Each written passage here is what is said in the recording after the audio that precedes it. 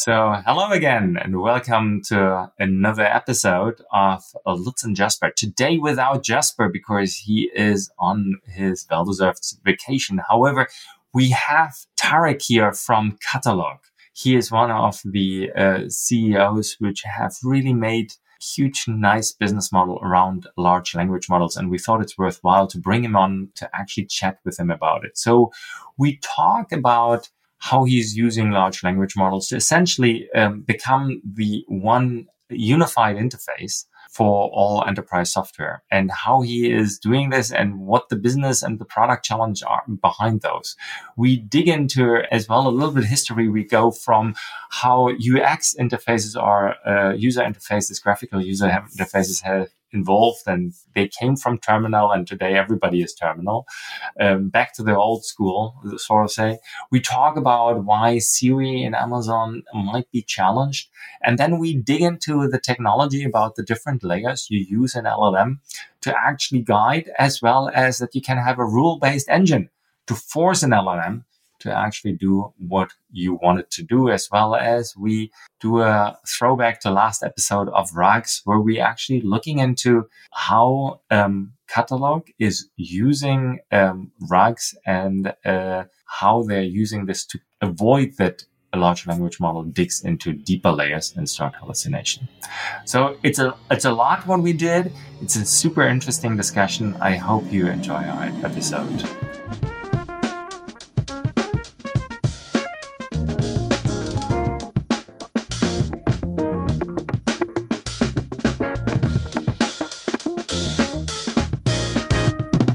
We are live. Hey, Traiq.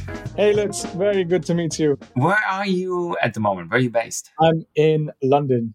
In London. Nice. I hope it's not that terrible hot as it is everywhere in Europe at the moment. It's a surprisingly pleasant summer in London. So nice. Enjoying not sweating. Let's talk a little bit about what you do and maybe give us a quick overview of the company. We are Qatalog. I have tested Qatalog. Qatalog is actually a pretty interesting tool, a super slick interface. Thank you. You using at the core, I would say a large language model, which is all the rave at the moment. So tell us a little bit about what is Qatalog solving, which problem? So the one you probably used on the website is probably just the onboarding, where its onboarding is fully sort of pipelined by an LLM. What we actually sell is an enterprise work hub. So we enable employees in a company to access information from across systems in real time and perform actions across tools in real time from a single pane of glass designed for the enterprise, and it's all entirely powered by LLM start to finish.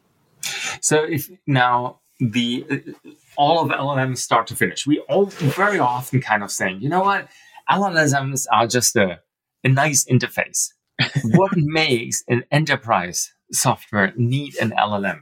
And how do you use this? Maybe just walk us through a sample workflow. I can. So it's less what an enterprise needs, and it's more what the user needs. So as a user, you might have a question of like, hey, when did we launch, product X version 5?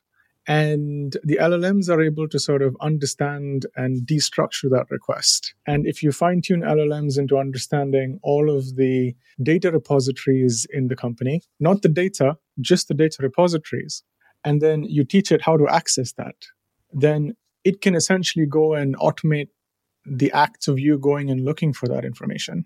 And we don't use LLMs for data retrieval. We don't think LLMs are a good sort of solution for that problem. But we use the reasoning and synthesis capabilities of LLMs to understand queries, understand intent, understand context, and then resolve that into a series of actions and workflows that are automated to give the user an answer, basically. It can also be things like, where's my payslips from March 2023? And it can then deconstruct that and say payslips are going to be in Workday.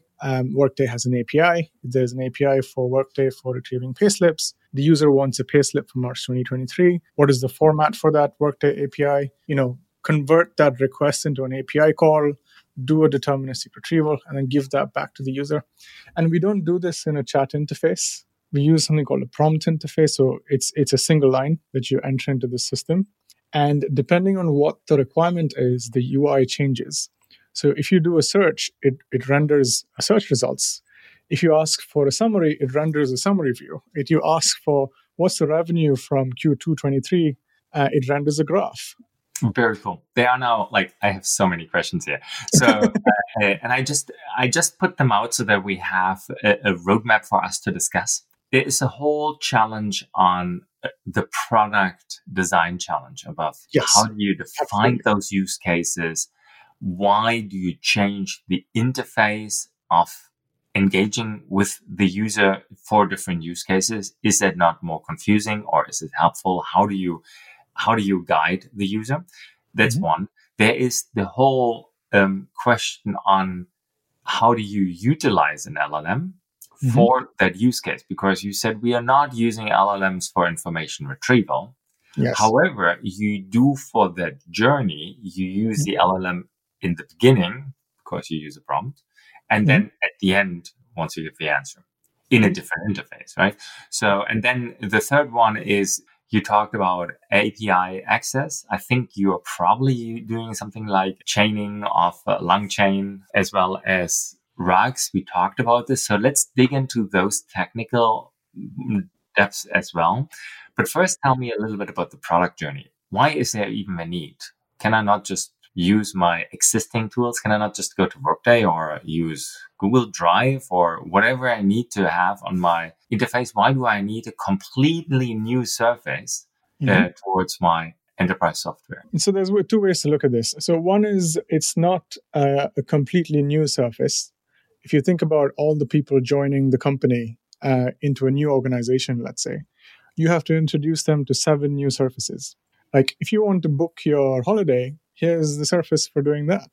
If you want, guidance on policies, here's a surface for doing that. So when somebody joins a company and you say, here's the one screen into which you ask every question you have about the business and everything to have to do with your employment, I don't think it's a net new surface. I think it's surface compression.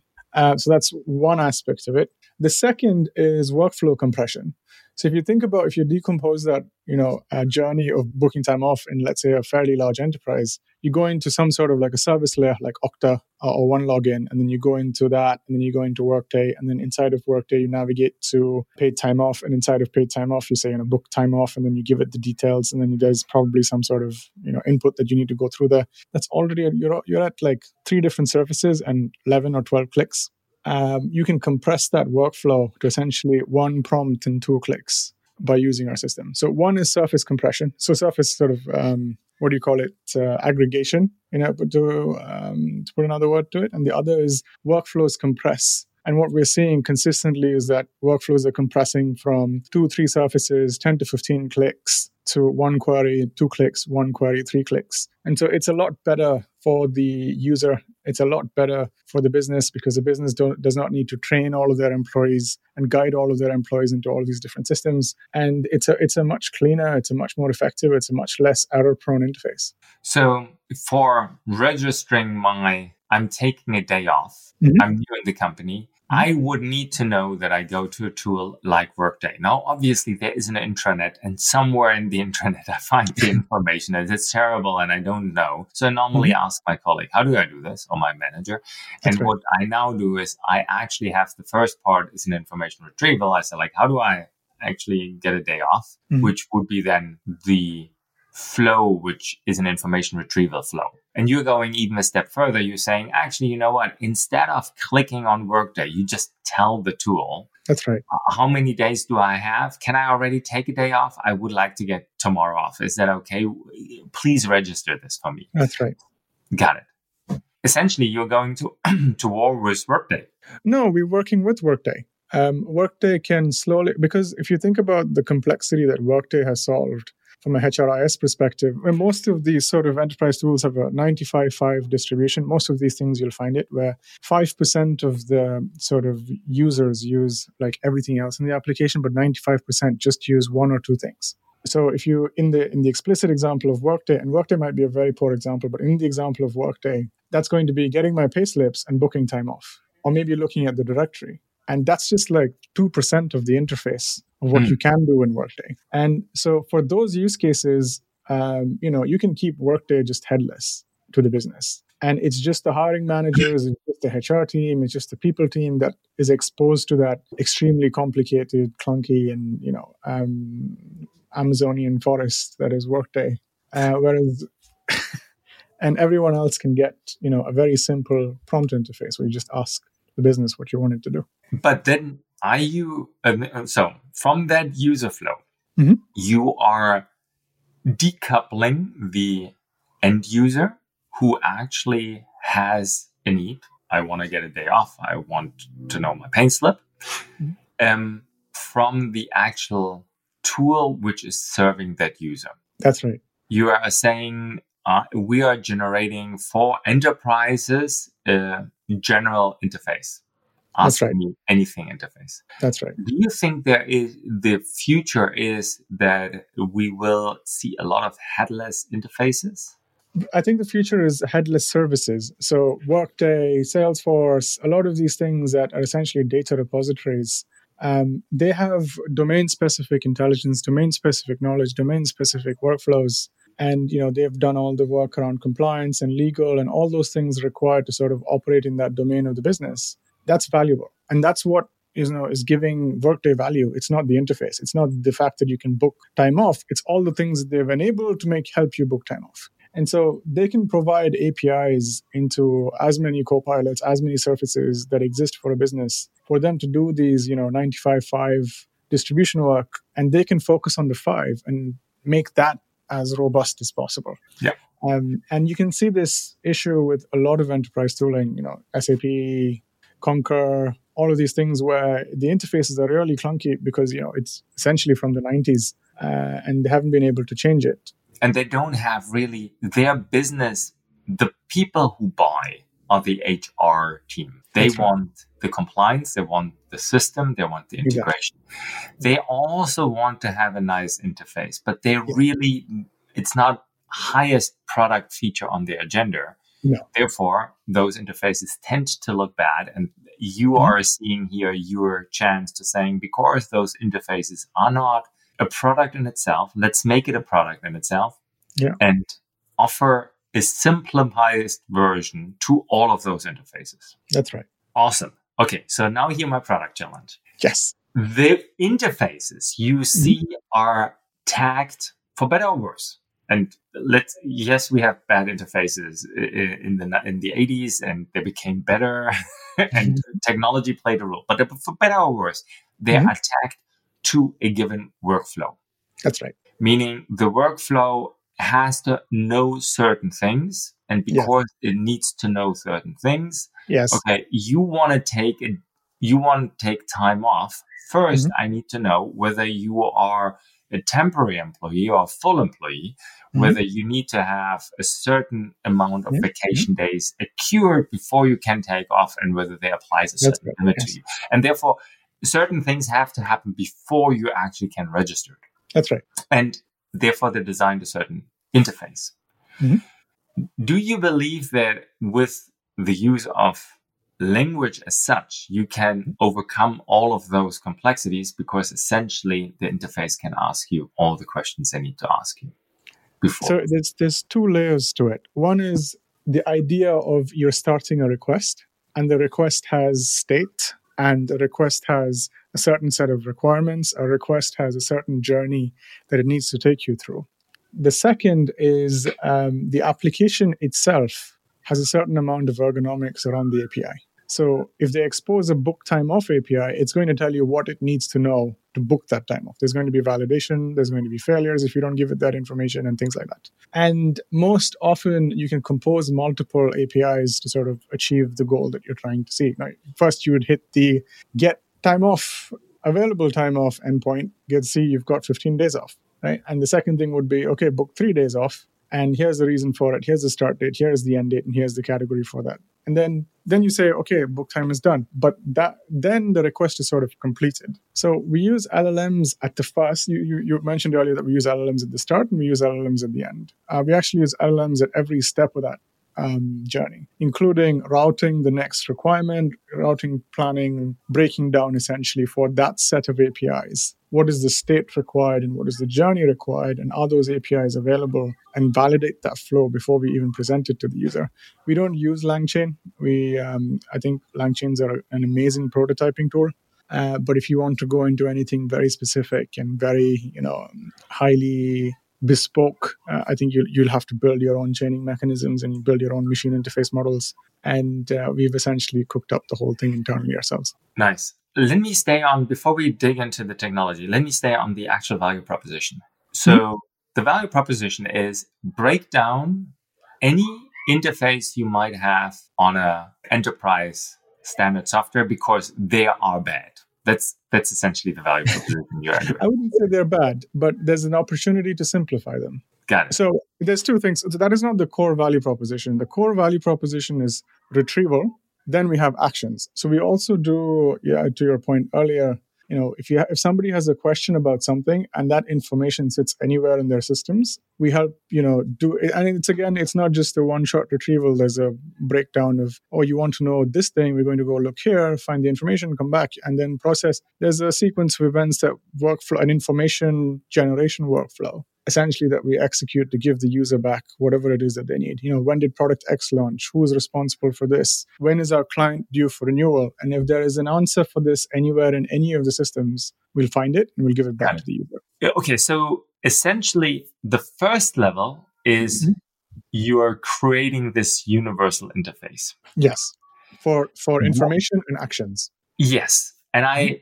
love this. And I dig on, let's only do this layer by layer. So that's the first layer. If you do that layer, why, that's my product question now, product challenge, why would you actually change the interface depending on what the user wants? Because aren't you going down the same rabbit hole as those companies went down as they created their interfaces? So the way to sort of decouple the similarities would be they built very bespoke workflow level UIs, right? So booking time off is going to have a booking time off sequence, and it's going to be very bespoke to booking time off. And the booking time off UI is not going to be like anything else inside of Workday. Now, that explodes into, you've now got 350, 400 deterministic flows inside the product in something like Workday that could be like 2,000, 3,000 types of flows, and they're deterministic journeys. Whereas for us, the abstraction is one level higher. So if it's a request, you need some information to collect from the user. So we render a form. And if you want to render a form, these are the form elements, and we can render form. And that's also dynamic. So we don't have code anywhere that says, for Workday, render this form. The LLM does that again. So you get the generality that LLMs enable by saying, for this type of interface, we've put the boundary conditions, but, adapt it to whatever use case comes to mind. And then there's a information representation view, which is you've retrieved the info, how do you show that to the user? And so there's about a finite list of maybe even 20 or 25 max. And I think the real answer is 90% of the use cases are going to fall within the first 5, but we can get to like 25, for example. So it's 25 abstract views that we maintain, not 3,000 to 4,000 like in the previous paradigm. And what's enabling that is LLMs and the ability to generalize a specific thing into many things in real time.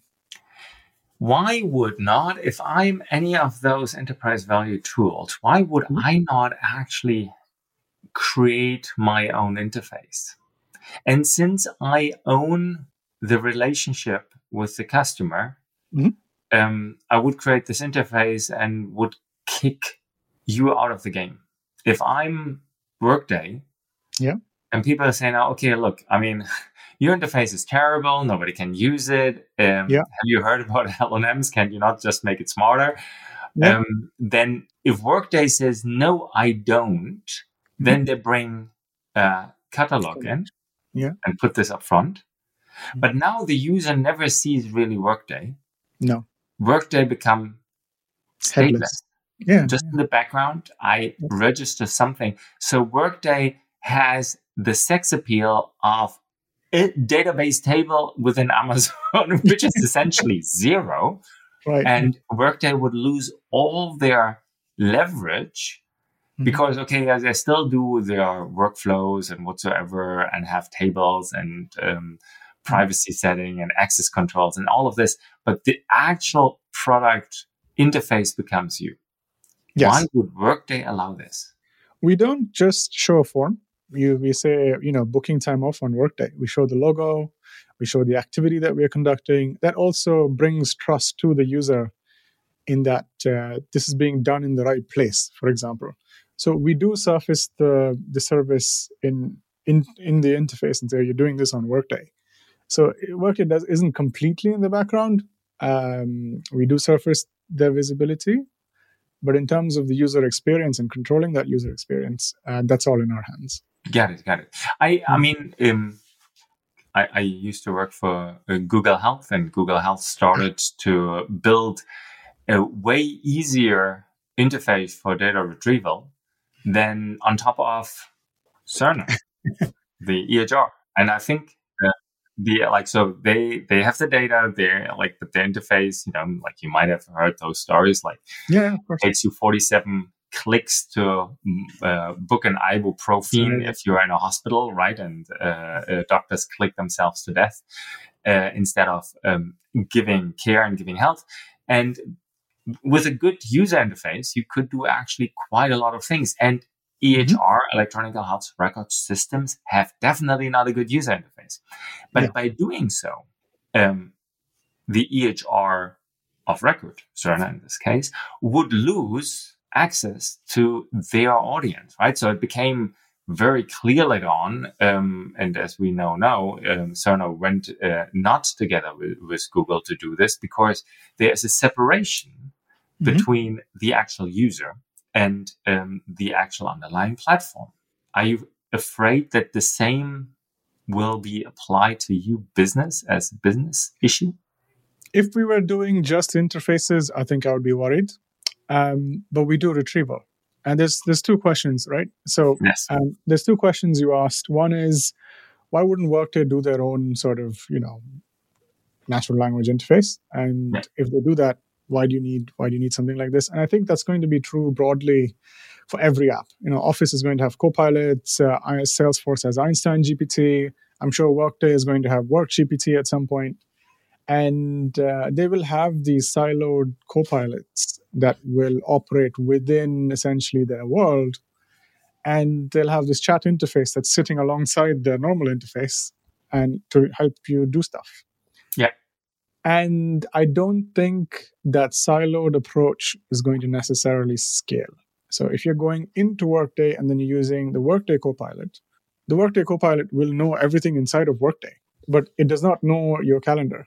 It does not know all of the other stuff. It does not know your documents. It does not know, the access is siloed. So we go back to the same problem from the SaaS fragmentation perspective of you have all these wonderful copilots, but they have, their own little worlds. I think the second thing of using chat as the paradigm for these copilots, I don't know if multi-turn interfaces are the right way to solve, like you said, there's 47 clicks in an EHR system.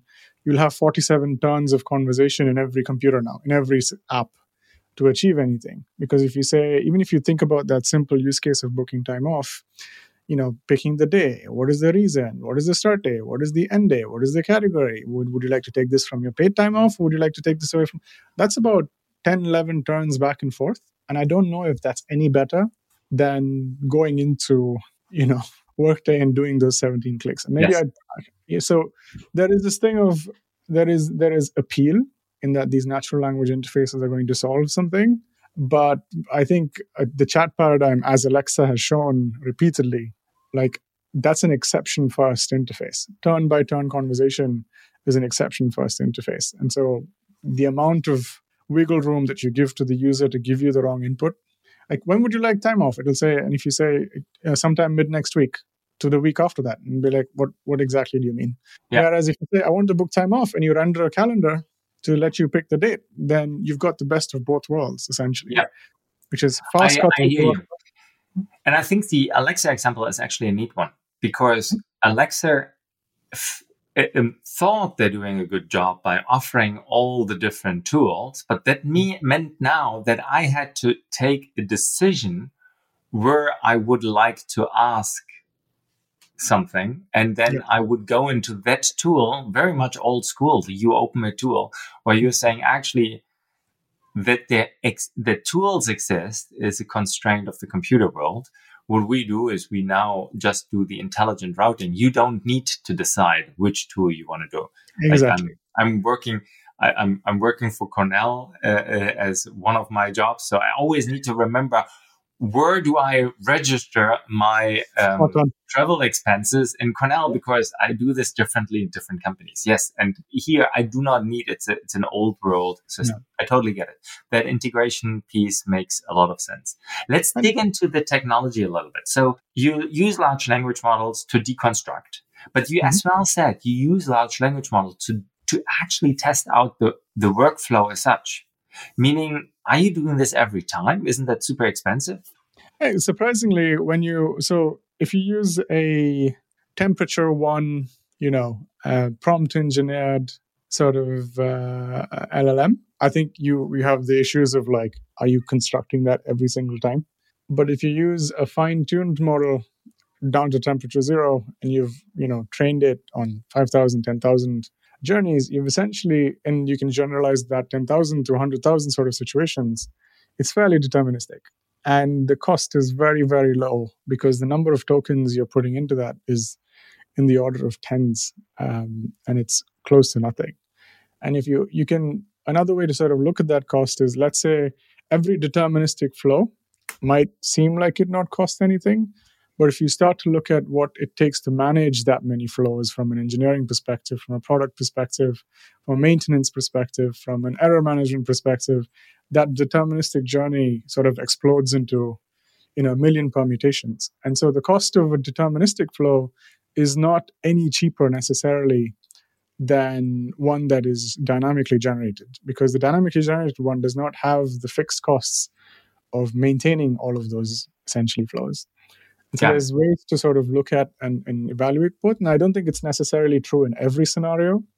But if you look at if you're using this approach in a specific space and there's complexity, it's worth sort of assessing what it takes to manage and maintain that complexity versus letting the LLM do that job.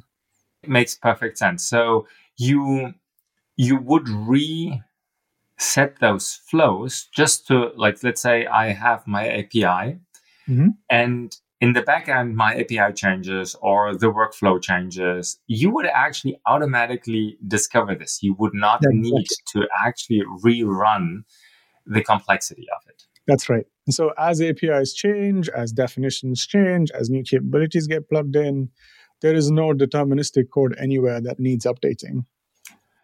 That's pretty cool. That's pretty awesome. Now, how do you actually, let's say, a typical workflow is I register my holiday and then I put an out of office reminder into my calendar. Mm-hmm. How now would I always get those steps? How can you force the LLM to always follow those steps if you're saying those two are actually very important? And So, if you redo the workflow every day on the fly through a logical thinking process, and then you do the chaining of the logic, even if you don't use yeah. LangChain, how would you ensure that this always the same, but still open enough to see changes? So one thing that we didn't talk about is what it's using underneath our LLMs is a workflow engine that we built. So what the LLM is doing is it's generating a workflow on the fly every time. And in the case where you want a deterministic journey, like you say, you're filing a bug report in the company and you want to get the information, you want to get the user's name, the ID, which browser they're on, what system they're on, and all of these inputs from the customer or whoever the user is. And the second step is that you create a ticket in Jira with these sort of information filled in. And the third step is that you send a message on Slack or Microsoft Teams into the specific channel, and that's done.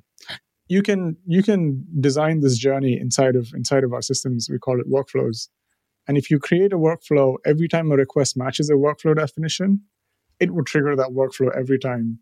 Then it goes away from a dynamically generated journey to a deterministic journey. So there is control for the user.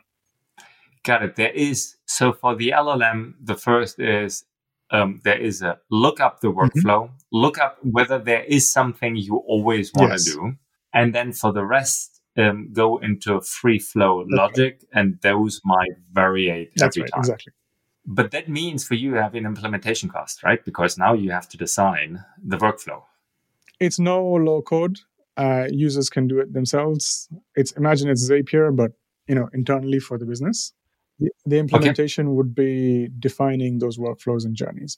Ideally, it's down to just 4 or 5 that they want to keep the same exactly every time per team or per department. Things like booking time off. You might want to have everyone always mention time off to the entire department. I don't think you should do that, but as an example, every time you book a time off, let's say you need to send an email to the entire department saying, Lutz is going on holiday for 17 weeks.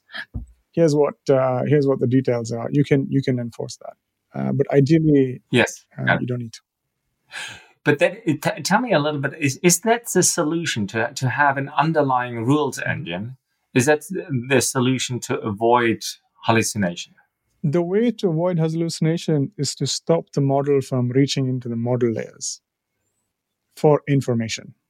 Tell me more. So if you're generating the next token and it's reaching into the model, then it's probabilistic. There's a chance it might find 17 matches for the next token, and it's going to roll the dice essentially on what that next. There's probabilities and there's temperature and all kinds of entropy to sort of change that, but it is probabilistic retrieval. The way to stop it from hallucinating is to give it the information it needs to inference. So, for example, if you give it this morning's, if you start the generation with the context being the front page of the New York Times today, and you say, what was on the front page? What is the most important thing on the front page of the New York Times today? It can still hallucinate because you've introduced some sort of variance in its understanding of what important is. But if you say things like, here's the front page of the New York Times, summarize it for me, it's going to give you exactly what you gave it. Whereas without the context, if you say, summarize the front page of the New York Times for me, it's going to make things up because it doesn't have access to today's New York Times. So giving it the information in raw format, in sort of structured format, unstructured format, whatever it is, and then using that information to do what you need to do with it, either summarize, either list, or create some sort of whatever else. That's called, which is what you were talking about in terms of retrieval augmented generation. Retrieval augmented generation is where you get it, and then augment it, and then you generate. But this is fun because now, and we jump to RAGs now, but it's actually, let's stay on the workflow rule-based setup you have. Because you have a rule-based setup, you're saying this is what you always should do. You should always send an email to the whole population about your vacation. As a bad example. But you set this as a rule, and that is in your rule-based engine. Right. How do you you can enforce the LLM to stick to this rule? This is cool. And that's not a RAG. This is just a rule. You follow our rules engine saying don't make up stuff. Don't find logic. Just do it. Yes. Because I created this rule. It's a rule-based engine. Fine. How do you decide in your design, in your product design, how much you do rule-based versus how much you do LLM? Because that's essentially, you don't give them a choice. For a RAG, you actually give them a choice and saying, I give you structured text, and that structured text is so much better that you should believe in it. And as we saw, and you had the episode where I tried to have superpowers, it was not sufficiently structured for them to believe it. If I would have made this a rule saying, okay, when you get asked from somebody whether Lutz is Captain America, you have to answer yes, then this becomes a rule. There is no way around it. But here, how do you keep that balance? So in a way, remember that transition from terminal to GUI? When they're like, how much of GUI do we need? How much terminal do we need?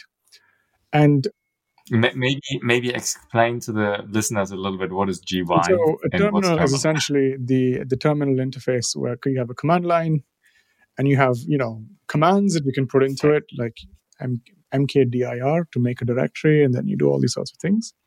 GUI is the graphical user interface, and you click, you use the mouse, you don't need to remember commands anymore. And Yes. over time, there was this. I mean, this is early in the 90s or late 80s when they started shifting. When you start thinking about, there was lots of pushback. GUIs are a very suboptimal way to do things. Engineers and programmers loved using the terminal because they had instant recall of what commands they need, and they could get things done much faster than you could get done in a GUI. Now, there was a balance then where you did half the things inside of DOS and half the things inside of a GUI. And that was the start of the paradigm. And Interesting. and so Yes. as that paradigm got stronger and stronger and stronger, the distribution of what happens in the GUI and what happens in the terminal went from 50-50, 70-30, 90-10. Now it's down to just engineers doing engineer things in terminals, and everyone uses the GUI. No, it's actually shifting. Everybody using now a language prompting interface. So we are now to 100 on the terminal. Exactly. But yeah, I hear you. But the thing, so I like this example, but there's one caveat to me. The decision whether to use the graphical interface, or the terminal was the agent operating the That's right. system. And that agent took a decision, and then, like, for the case that they wanted to do something funky and they realized, oh, I actually, erase all doesn't work on a graphical interface. I actually go and type erase star or delete star on a terminal, and that actually works better. So who is taking that decision at Qatalog, right? Because now you're defining this is a rule based, and your interface, your logic engine will adhere to That's it. right. This would be telling the human you only can use terminal for making a folder, period, right? How do you decide this? To your point earlier, everyone's now back to a terminal. And the entry point is now a terminal. It's a prompt. It's not a chat, but it's a prompt. And this is where, depending on the prompt, rendering the right interface is powerful. So if the prompt is, I want to delete files, then the next thing would be enter delete star. If you say, I want to make an image of a cat, then it would open up Photoshop in the GUI. And so getting the intent of the user and then making that decision on behalf of the user, where you take the agency away, as you were saying earlier, as a user, I had to decide whether I delete using the terminal or using File Explorer. But if you take that decision away from the user and they say, this is what you want to do, which is what was not available before. Before, the intent was in the user's head. The terminals were dumb machines. But now we are moving to giving the intent to the machine and letting the machine make the decision of what the next step is. Got it. And that's where, and that's where the defining the workflow based off the intent is very powerful, because this is a new paradigm. We haven't had systems where you started with the intent, you started with an action. Perfect. All right, I got this. So now we like, just from, let's dig one layer deeper. We talked about the product challenge, becoming the interface. We talked about now the way you connect actually the workflow. How much is workflow versus how much is logic from LLM? Now everything is now over onto the LLM, and now you are trying to avoid that the LLM comes back with hallucination, kind of like saying, oh, actually, tell me your birthday as well, because I think the best time to take holiday is on a birthday, right? And you suddenly have it in a wrong direction. And for that, you're actually saying, don't reach into deeper layers, which makes sense, but rather focus the whole LLM on a set of data which they use for augmentation. Right. So building the context around the user every time they have a request, and containing what's possible within that context. So if you go into Qatalog, if I go into we use Qatalog at Qatalog. So if I go into Qatalog and I say, who speaks Spanish? is going to give me two names from our HRIS system because two people in the company speak Spanish. If I go to ChatGPT and say, who speaks Spanish? I'm going to get all kinds of answers. And so that context construction and containing essentially the breadth and depth to which the LLM sort of navigates to find the answer is where the control lies. And that's what I think. It's not just about augmenting with information, it's also augmenting with the boundaries of that information. What was for you the challenging part to get down to this level of, again, specificity? Who speaks Spanish? The answer could be the king of Spain, right? Exactly. Which is, by the way, a very true answer. I don't know the name at the moment, unfortunately, but like you could say that's a person who speaks Spanish. How do you, and it would be a true answer, how do you validate that the augmented information actually gets retrieved? So how do you do this technically?